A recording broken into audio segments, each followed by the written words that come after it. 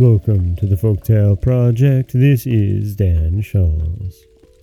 Today we're beginning a new story, and this tale, my goodness, it is quite a story, a bit violent, and it's a mashup of many different Greek and Roman myths. Let's see which ones you can pick out as we go through The Terrible Head.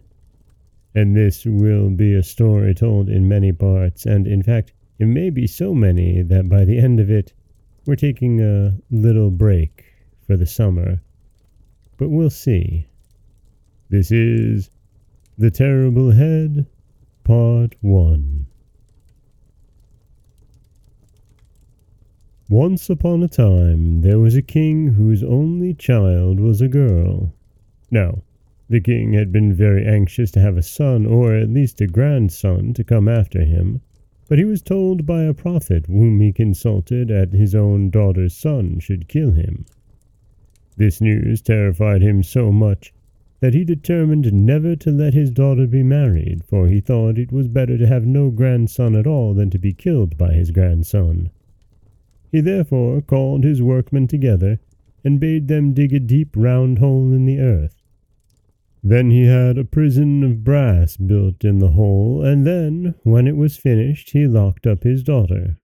No man ever saw her, and she never even saw the fields and the sea, but only the sky and the sun, for there was a wide open window in the roof of the house of brass. So the princess would sit looking up at the sun and watching the clouds float across and wondering whether she should ever get out of her prison. Now one day it seemed to her that the sky opened above her, and a great shower of shining gold fell through the window in the roof and lay glittering in the room. Not very long after, the princess had a baby, a little boy. But when the king her father heard of it, he was very angry and afraid, for now the child was born that should be his death. Yet cowardly as he was, he had not quite the heart to kill the princess and her baby outright, but he had them put in a huge brass-bound chest and thrust out to sea, that they might either be drowned or starved, or perhaps come to a country where they would be out of his way. So the princess and the baby floated and drifted in the chest on the sea all day and all night. But the baby was not afraid of the waves nor of the wind, for he did not know that they could hurt him, and he slept quite soundly. The princess sang a song over him, and this was her song. "Child, my child, how sound you sleep, though your mother's care is deep. You can lie with heart at rest in the narrow brass-bound chest. In the starless night and drear, you can sleep and never hear billows breaking and the cry of the night wind wandering by. In soft purple mantles sleeping, with your little face on mine, hearing not your mother weeping, and the breaking of the brine."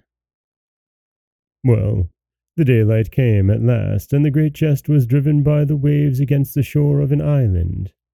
There the brass-bound chest lay, with the princess and her baby in it, till a man of that country came past and saw it, and dragged it onto the beach, and when he had broken it open, behold, there was a beautiful lady and a little boy.